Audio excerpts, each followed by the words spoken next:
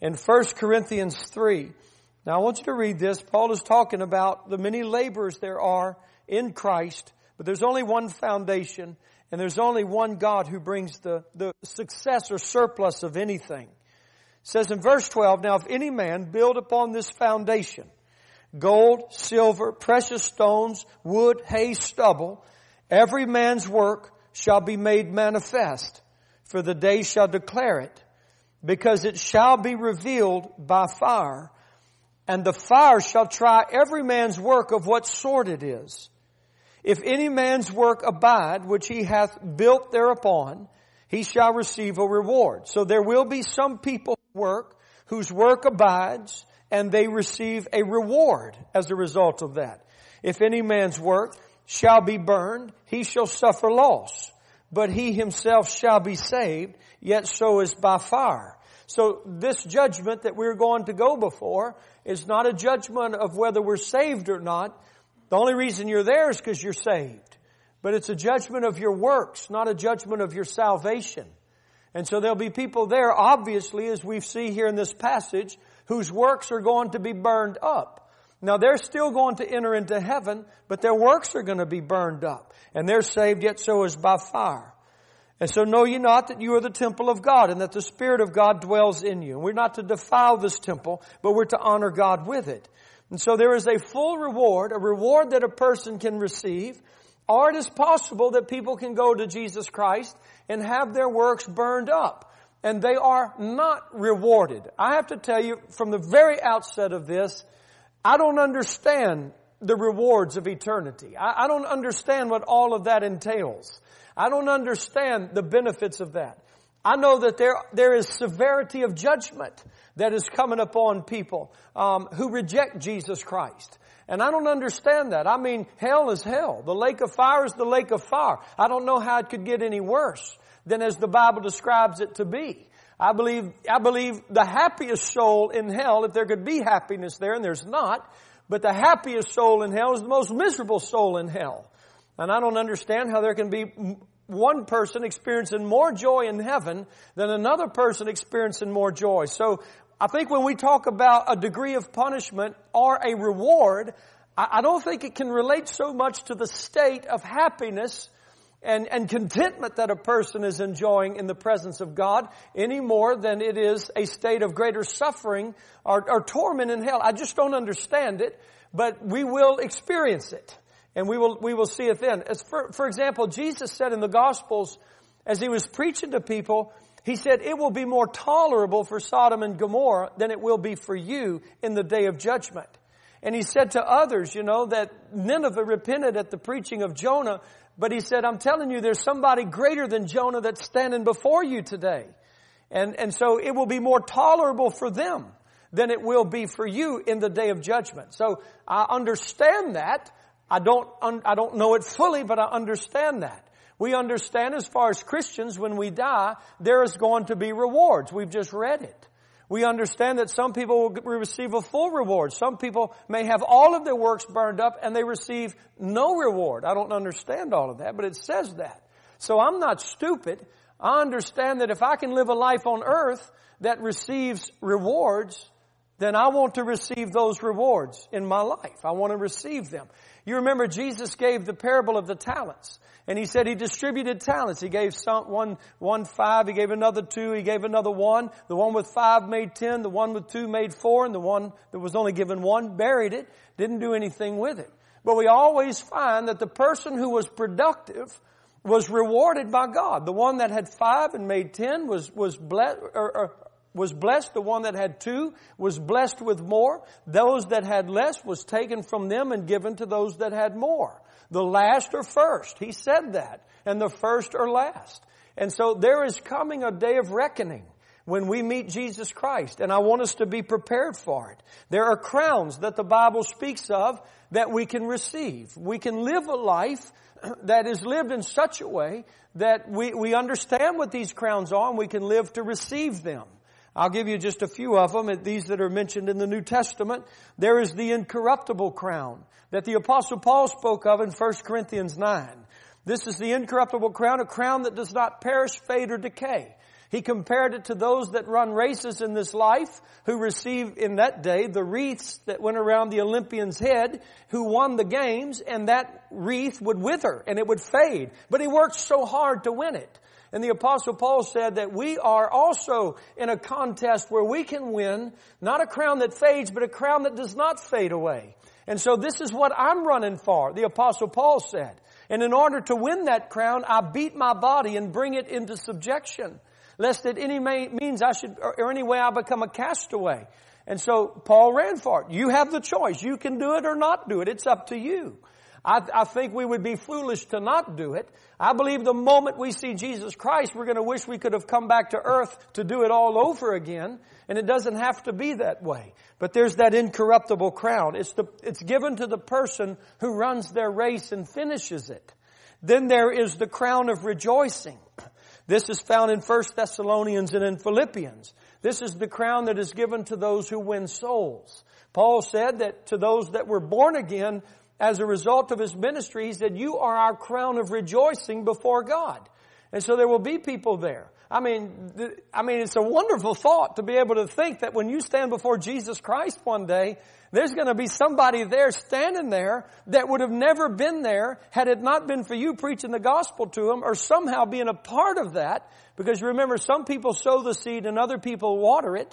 And so it's going to be an awesome time, isn't it, when we stand before God and people are able to know because you gave, because you financially gave, because you prayed, because you supported. There were several people that were born again in Peru. I mean, when we went there a week ago, several people born again. When we go to Peru, those people are going to be before the throne of God, and they're going to be our crown of rejoicing. They're going to be saying, God, we're here because of the blood of Jesus, and they're the ones that told us about it. You know, and so it's going to be a time of rejoicing. How sad it's going to be for some people who go to heaven and there's not one soul in heaven there as a result of their life on earth. I mean, that's got to be a horrible thing.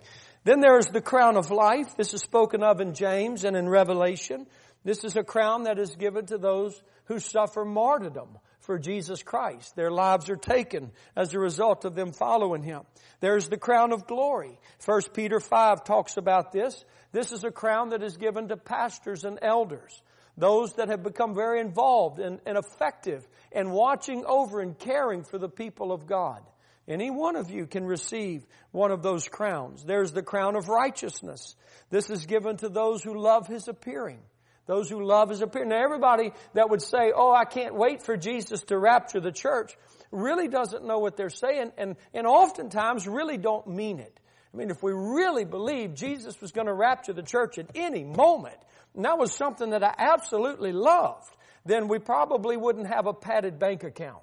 You know what I'm talking about? I'm not talking about being foolish, giving every bit of money that you have. We should plan and we should save, knowing that things are coming up. You have a daughter that's going to get married, or you have a child that you're going to put through college. I mean, it's just wisdom to plan and prepare for those things. But it's understanding that Jesus is coming at any moment. Perhaps if I really believed Jesus were coming tonight, I'd be on the phone today with my aunt, if I had an aunt that was lost, and I would be telling her about Jesus Christ because he could come at any moment. If I really loved His appearing, I would be diligent to bring those to Jesus. And so we think of these things. These are crowns that are there. In 2 John, notice what he also says, because in Corinthians we have Paul's letter, but in 2 John we also have his comment about this. And in 2 John verse 8, John says, look to yourselves that we lose not those things which we have wrought, but that we receive a full reward. And so there is a full reward. And it's all going to rest upon whether you want it or not.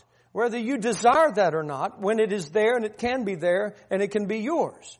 Now, if I can, I want to use two people as an example of this when they meet Jesus. Now, both of these are good examples. I don't want to just bring some negative example in here of somebody that just wasted their life. But I believe when we understand these two lives and how they lived such a life that was pleasing to the Lord, then I pray it will motivate us. The first person that we have to look at, I believe, is the Apostle Paul. I mean, he is the one guy in the New Testament under the inspiration of the Holy Spirit who says, I have run my race. I mean, he is the one guy in the New Testament, as the Holy Spirit is inspiring him to tell us, I did it. I went everywhere He wanted me to go. I did everything He wanted me to do. I preached everywhere He wanted me to preach, and I preached what He wanted me to preach. By no means am I saying that Paul was perfect or he never messed anything up. But he ran his race. That's his testimony. That's the testimony of the Holy Ghost. So I think it would be worth looking into his life for just a moment to see what he did. He is a man without the care of making friends, without the hope or desire of worldly good, without the apprehension of worldly loss, without the care of life, without the fear of death. He is a man of no rank, country, or condition, a man of one thought, the gospel of Christ, a man of one purpose, the glory of God. He considered and even said of himself, a fool, and content to be reckoned a fool for Christ. Let him be called enthusiastic, fanatic, babbler, or any other outlandish nondescript the world may choose to denominate him. But still, let him be nondescript. As soon as they call him trader, as far as a business practice, householder, citizen, man of wealth, man of the world, man of learning, or even man of common sense, then it is all over with Paul's character. He must speak or he must die. And though he should die, he will speak. He has no rest but hastens over land and sea, over rocks and trackless deserts. He cries aloud and spares not, and will not be hindered. In the prisons he lifts up his voice, and in the tempest of the ocean he is not silent. Before awful councils and throned kings he witnesses in behalf of the truth.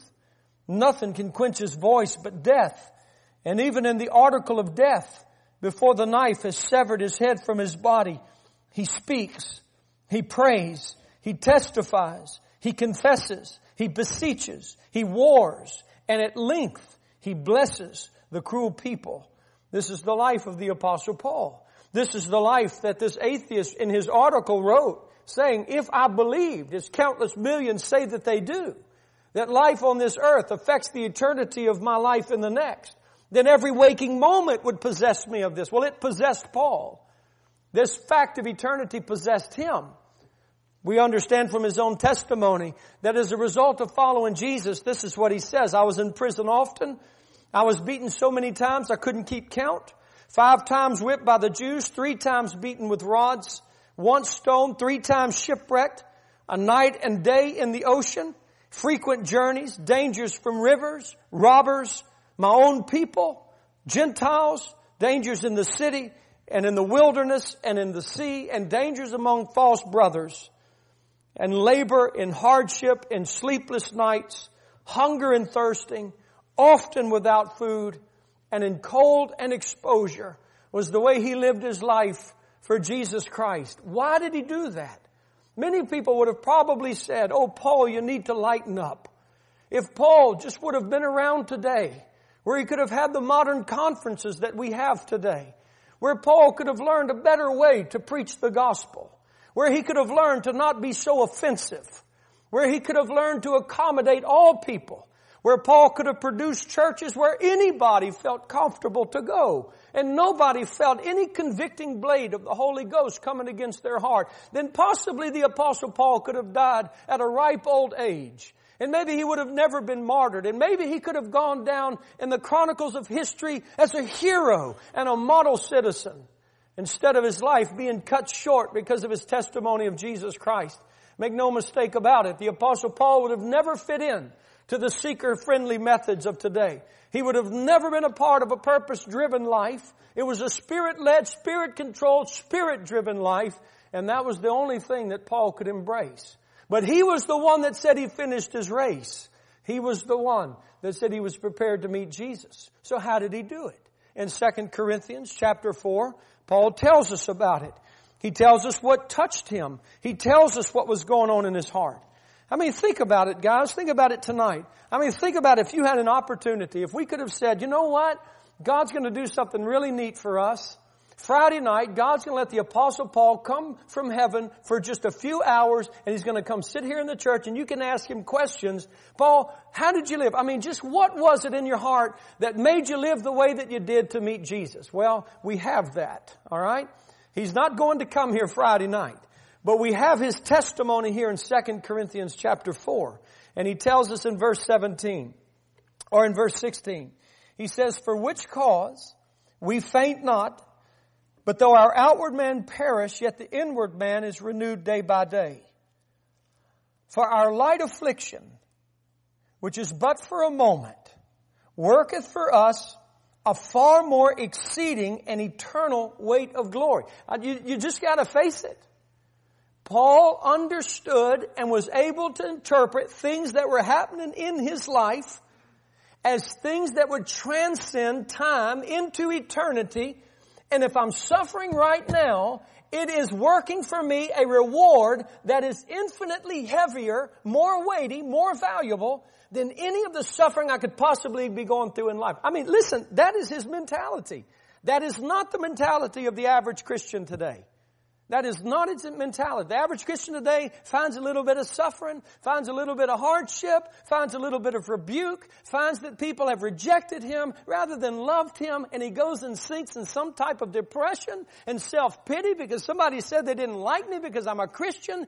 The Apostle Paul took that and said, that's one more ounce of weight on my reward. I mean, that's how he looked at it. I mean, this guy was possessed with a joy, with a peace, with a readiness to meet Jesus Christ. If that is not in your sights, then the only way we can interpret problems and suffering in life is just another day of it. When will it ever end? Oh God, I don't want to deal with this again. Rather than looking to heaven. Paul did it, and he saw it. Well, I guess the thing is, it was just so real to him. I mean, he's the one that wrote most of this. We read what he wrote. It was real to him when he wrote it. The Holy Ghost wants to make it real to you like that. He doesn't want it to just be words on a page. I don't want it to be words on a page to me. I mean, when I read something like this, I pray, God, by the Holy Ghost, transform my life so that I can take suffering in life and look at the reward that's coming as a result of it and have exceeding joy. So he says it, verse 17, he says, "For our light affliction," and you read what he went through, it wasn't light, not in our standards, "which is but for a moment, worketh for us a far more exceeding and eternal weight of glory." Now listen, this is it. "While we look not at the things which are seen," average Christian doesn't do that today, "but at the things which are not seen." Average Christian doesn't do that today. "For the things which are seen are temporal, but the things which are not seen are eternal." And boy, we may say amen to that, but the manner of our lifestyles would seem to say anything but that. We would seem to say that, you know what's eternal? What's eternal is this temporal thing. What's eternal is our life on earth. What's eternal is our homes. What's eternal is our businesses. What's eternal is our stocks and our portfolios. This is eternal. And this, because I mean, when we think about it, this is the great, I mean, if you just looked at your life and took an evaluation of it and you saw what the effort is put into for this world as compared to eternity, I don't think we could, I don't know, maybe many of us in this room could really be where Paul is. But you know, when I read it, I'm greatly convicted. How ready am I to meet Jesus Christ? I want to be an eternally minded person. I want to be so filled with the Holy Ghost that I can look on the things that are not seen. Listen, how else can verse 17 be real if verse 18 is not your experience? I mean, just think about it, guys. Because I can't give you and you can't give me a formula. All right, this is what you do on Thursdays. This is what you do on Fridays. This is what you do on Saturdays. This is what you do on Sundays, Monday, Tuesday, Wednesday. And if you do these things, when you meet Jesus, you'll be ready. No, I can't give you that. You can't give me that. It's not a set of things that we can just put down. It is seeing something that cannot be seen. And it's looking at it. It's fastening your eyes upon it. Randy led us in that prayer tonight about that. And so we have to be desperate for the Holy Ghost to do something in me. Listen, before I can ever begin to work for an eternal value, before I can ever have an eternal perspective, I must beseech God, the Holy Ghost, to give me the ability to see what I can't see. And if I can't see it, you know what's going to be so much more important to me? The things that I can see, and the things that I can feel, and the things that I can touch. And you can tell me all about that world that I'm going to, and I can amen that. But I'm going to tell you, you know what's real to me? What's real to me is that altar. What's real to me is that pew. What real to me is this watch. What is real is this plant, because that's what I see. God, I want to be able to see what I cannot see. God, I want to be able to see that. Guys, this is the first thing. It is a work of the Holy Ghost to be able to allow us to do that. And so this was what Paul saw. He couldn't lighten up. He couldn't be easier on this. He was possessed with it. He saw something that people don't see. He fastened his eyes upon that, and he ran with all of his might towards that. The action of Paul's life was all produced based upon his fact of the future. He saw it. It was real to him. He forsook everything to be able to have that. I can't stress this enough, but I don't know that you're getting it. I really don't. But I can't stress it enough that we have to have God awaken our eyes to be able to see. Chapter 5, he tells us in verse 9, he says, "Wherefore we labor, that whether present or absent, we may be accepted of Him." That's why we labor. That's why we do what we do. That's why when I was stoned to death, God raised me from the dead. I got up and I went back and preached. That's why I did it. I labored that whether present or absent, I would be accepted of Him. For we must all appear before the judgment seat of Christ. This is what Paul was looking at. This is the unseen thing that he saw. For we must all appear before the judgment seat of Christ, that every one may receive the things done in his body, according to that he hath done, whether it be good or bad. Knowing therefore the terror of the Lord, we persuade men, but we are made manifest unto God, and I trust also are made manifest in your consciences. Paul was motivated by what he knew. He knew there was a judgment seat of Christ. He knew there was something far more valuable than this temporal world. He knew about eternity. He knew about rewards. He knew he would answer to Jesus Christ for his life in this earth. He knew he would do it. And so he labored out of a fear of God. And I think that's one of the great things that's absent today, is a fear of God. A great fear of God. And whatever comes into your mind about fear, then great, let it come into your mind. There ought to be a terrifying fear of God. There ought to be. We're going to meet Him. We're going to stand before Him. Not that we're going to be rejected and sent to hell. But I mean, when we face the judgment seat of Christ, it's going to be an awesome experience. It is going to be quite an experience. And if you go there and you're not ready, if you're not going to receive a reward, if your works are burned up, or my works are burned up, I can only, and I know that even my imagination doesn't do justice to it, what that is going to feel like as I'm face to face with Jesus Christ, who died to redeem me.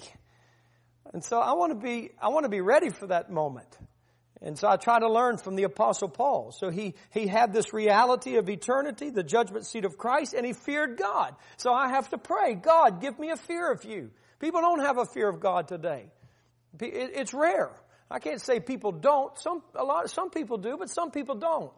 And I thought even people in our churches don't have a fear of God today. If we had a fear of God, there'd be a lot less things that are watched today and movies that are attended today if we had a fear of God.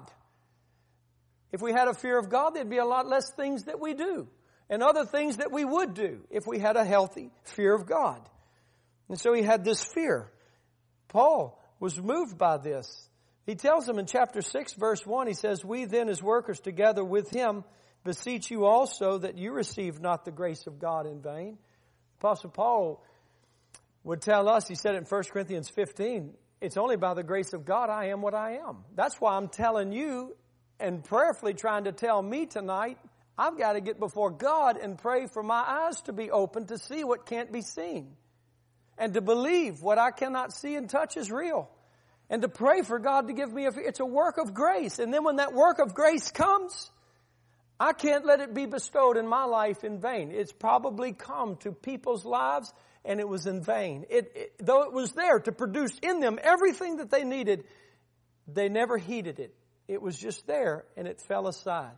How often does this happen? especially today. How often does this happen? How hard it is for the ears to hear today. How hard it is for the eyes to see today. How hard it is for the hearts to be touched today. I'm amazed by that. I mean, in all of these years of ministry, over 22 years of ministry and pastoring, I don't know how many times I've sat in my office counseling people, and we go through the situation, and then we give the Word of God, and they even say, I know that's exactly what I need to do, and they never do it.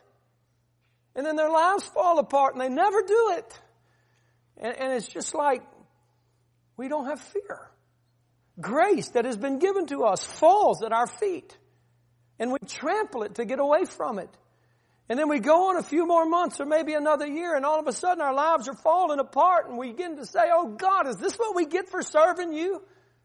No, we trashed His grace that He had given us before to get through these things. And we didn't heed it. He gives us warnings. God's not prepared. God's not just speaking to you for the moment. He's speaking to you in this moment for your future. And we have to apply it. We have to be ready for it.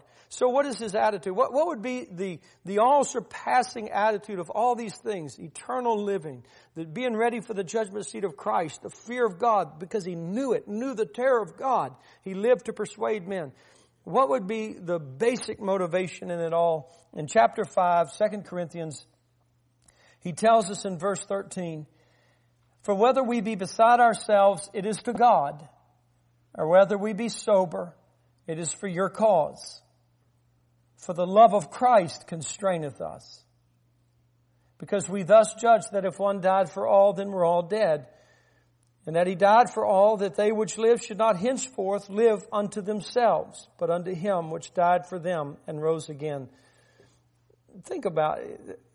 If you will, if you're willing to, verse 15.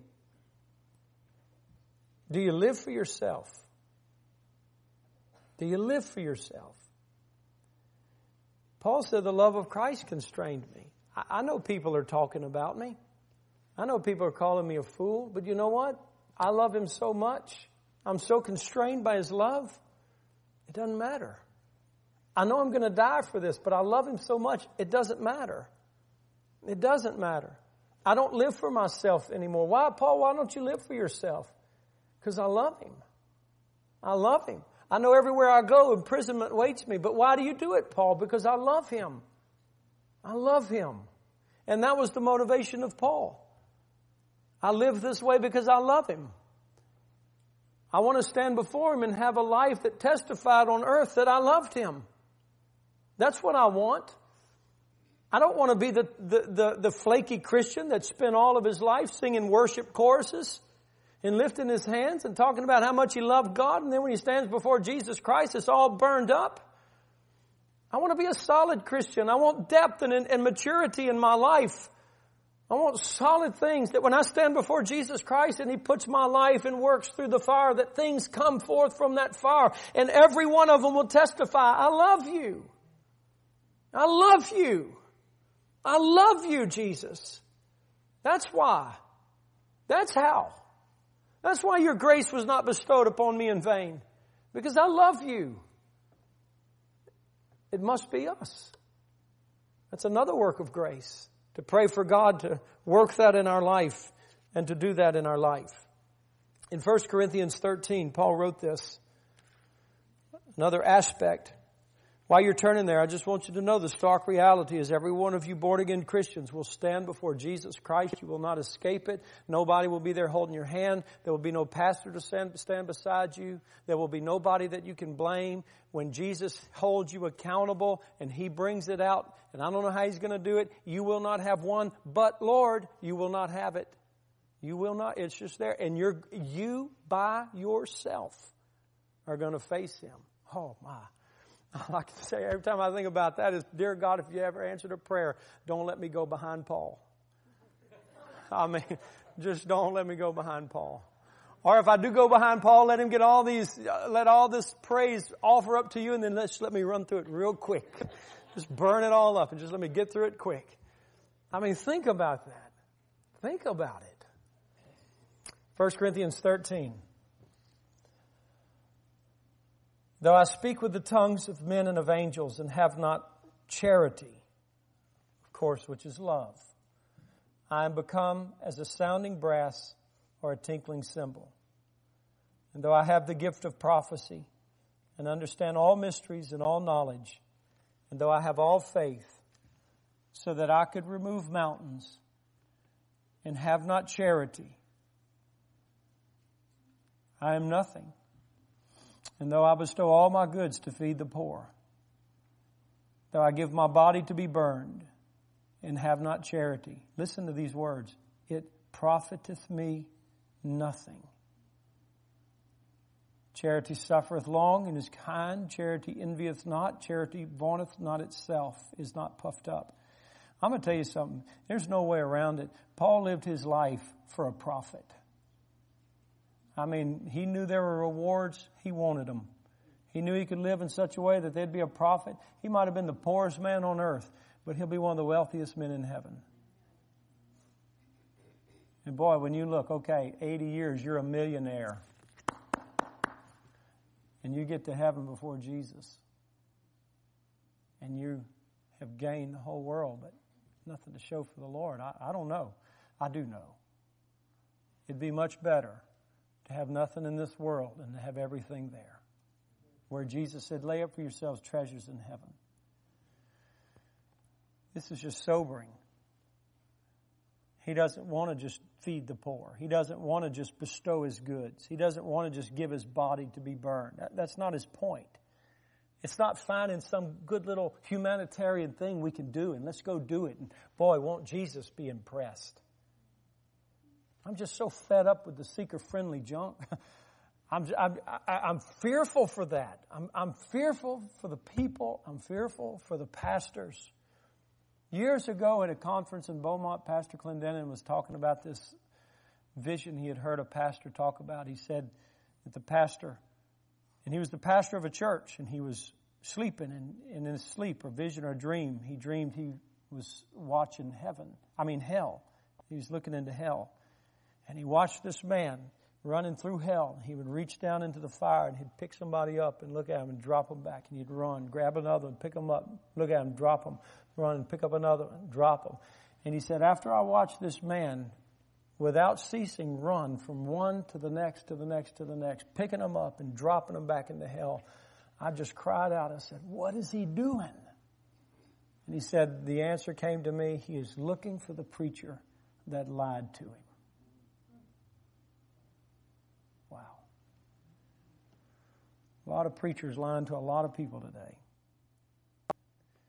Though I bestow all my goods to feed the poor, though I give my body to be burned and have not charity, it profiteth me nothing. Charity suffereth long and is kind. Charity envieth not. Charity vaunteth not itself, is not puffed up. Y'all, when we read verse 4 through this, all we can do is fall on our faces and say, God, give me that kind of love. Don't say you'll go do it. You won't. We can't do this. This is God's love. It has to come to us.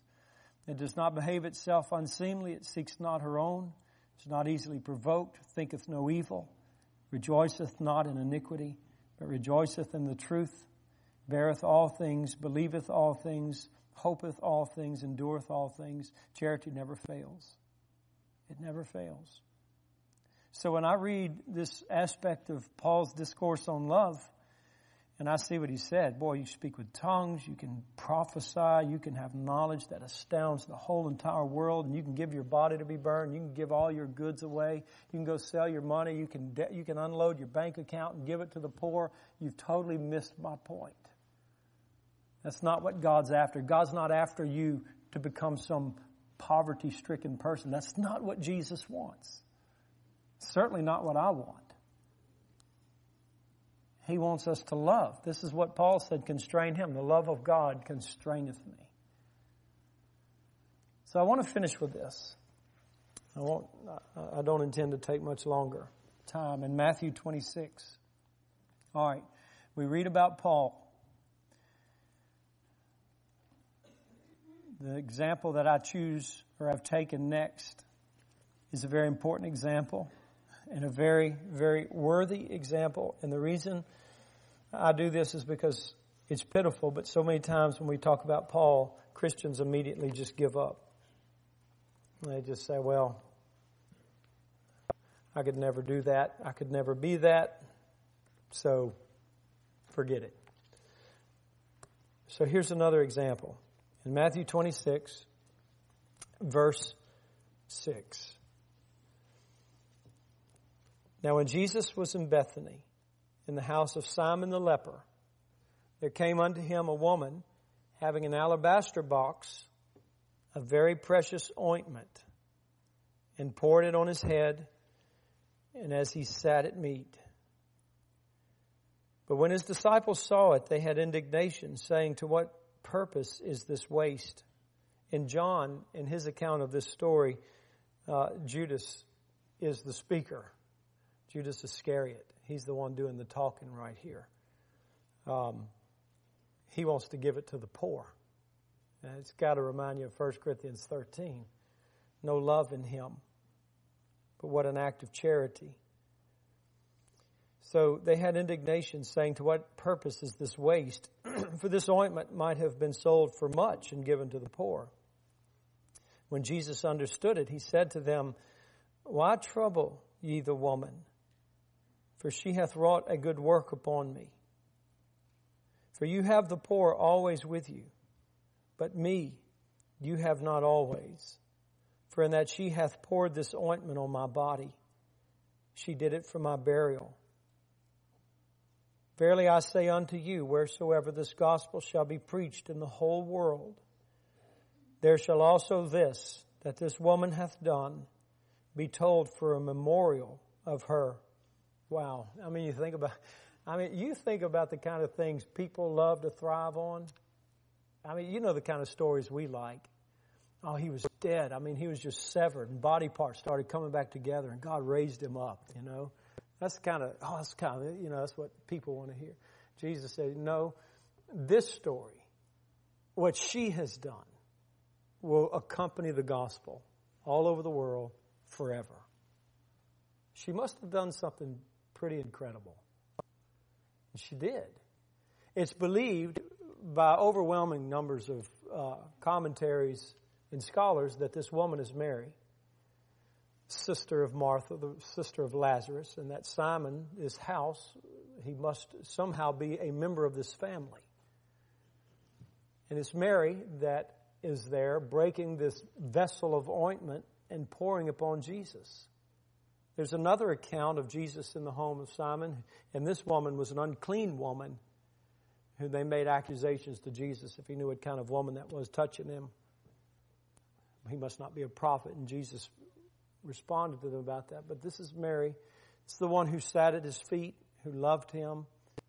As Jesus said to Martha, when Martha's busy in the kitchen doing all this work, trying to get everything ready, and Jesus didn't say, she was in sin for doing it. He just simply said to Martha, Mary has chosen the better part. And so, this is Mary. She just makes some good choices in life.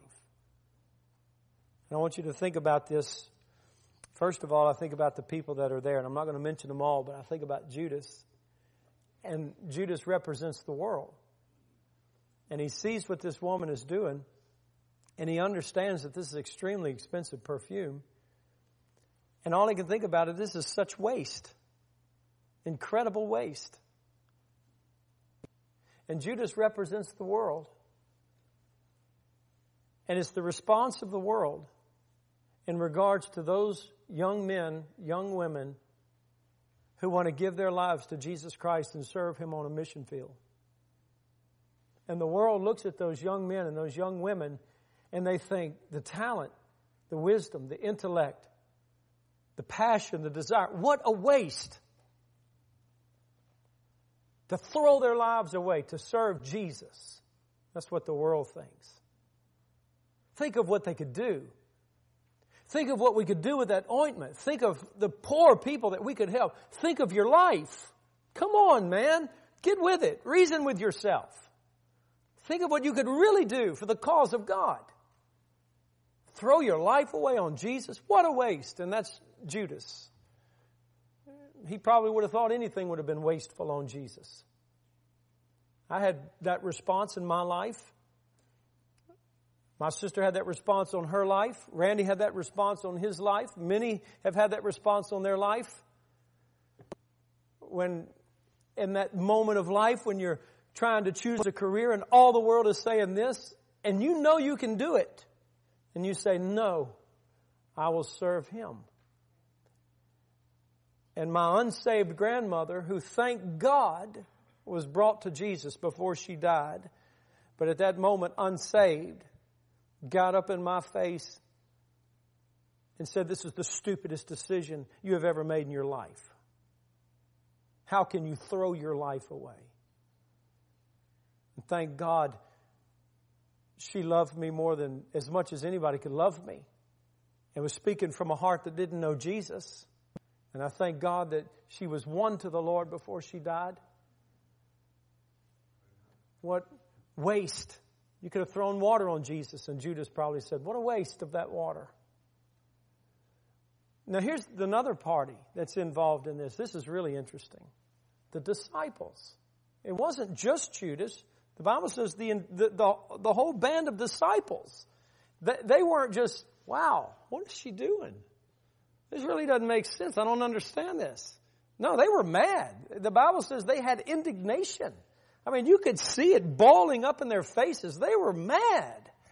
Think of this. Think of what could be done. There are people in the church world. I mean, they really do belong to Jesus. And your lavishness of giving your life to Jesus Christ is going to upset them. They're not going to understand it, but they're not going to like it. They're going to think, if you would have done what we wanted you to do, we could have done so much more, but this is what Jesus wanted me to do. And so you'll get that from the church world as well, or people in the church. Not everybody, but people in the church. And then there's Jesus and His response. And His response was gratitude. His response was acceptance.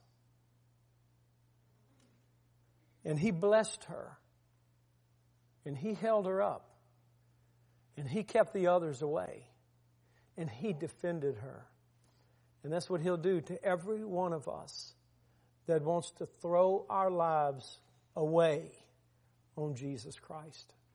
And when the world rises up to call you stupid, He'll say, you leave him alone.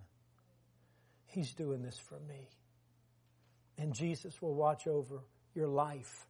And He will keep you. And He will protect you. And He will watch over you.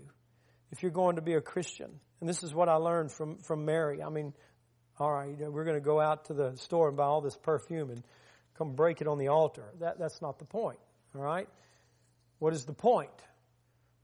Whatever you have. Whatever you decide to be, then be it. If you're going to be a Christian, pour it out. If you're going to be a preacher, pour it out. If you're going to be a Sunday school teacher, pour it out. If you're going to make a commitment to the church, pour it out. Pour it out. Give it all. Isn't that what He said in Revelation? This lukewarmness, I don't like it. Be hot or be cold, but not this stuff. So if you're going to be something, if you're going to say you're going to do something, then do it and pour it out. Go with it with all you've got. Give it everything. Pour it out. How many times do we understand that that is the message Jesus has been trying to get across to us forever? How many times do we know that? How many times do maybe even some of you still are here tonight personally understanding I am holding back? I know it. I know I'm holding back.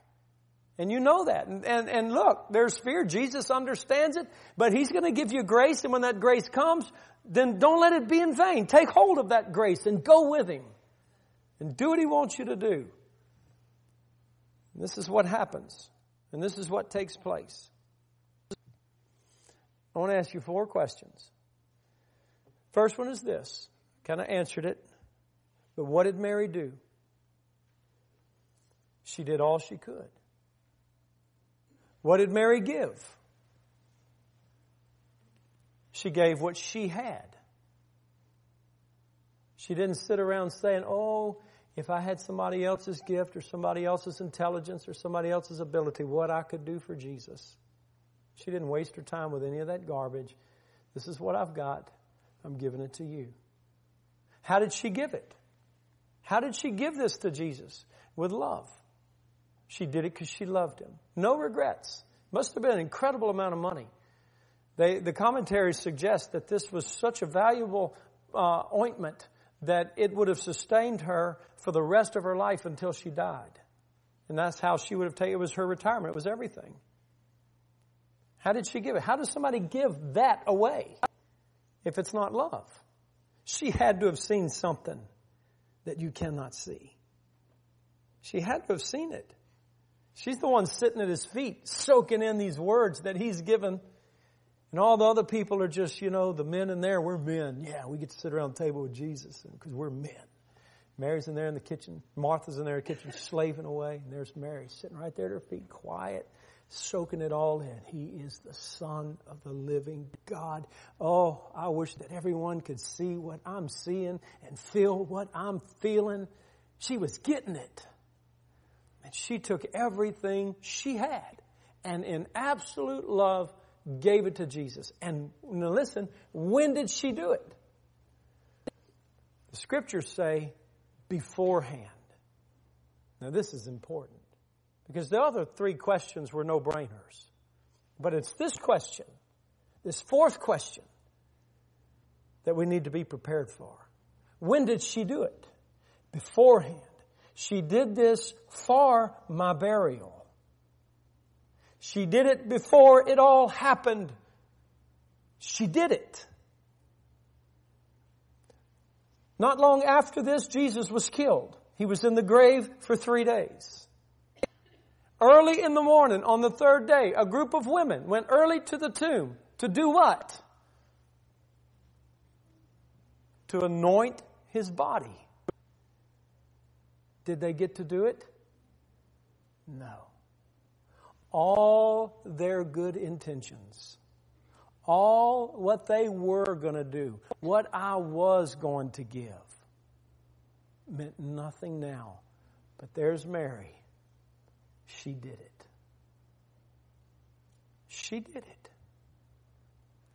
And the Bible says that the fragrance of her sacrifice, John said, it filled the whole room.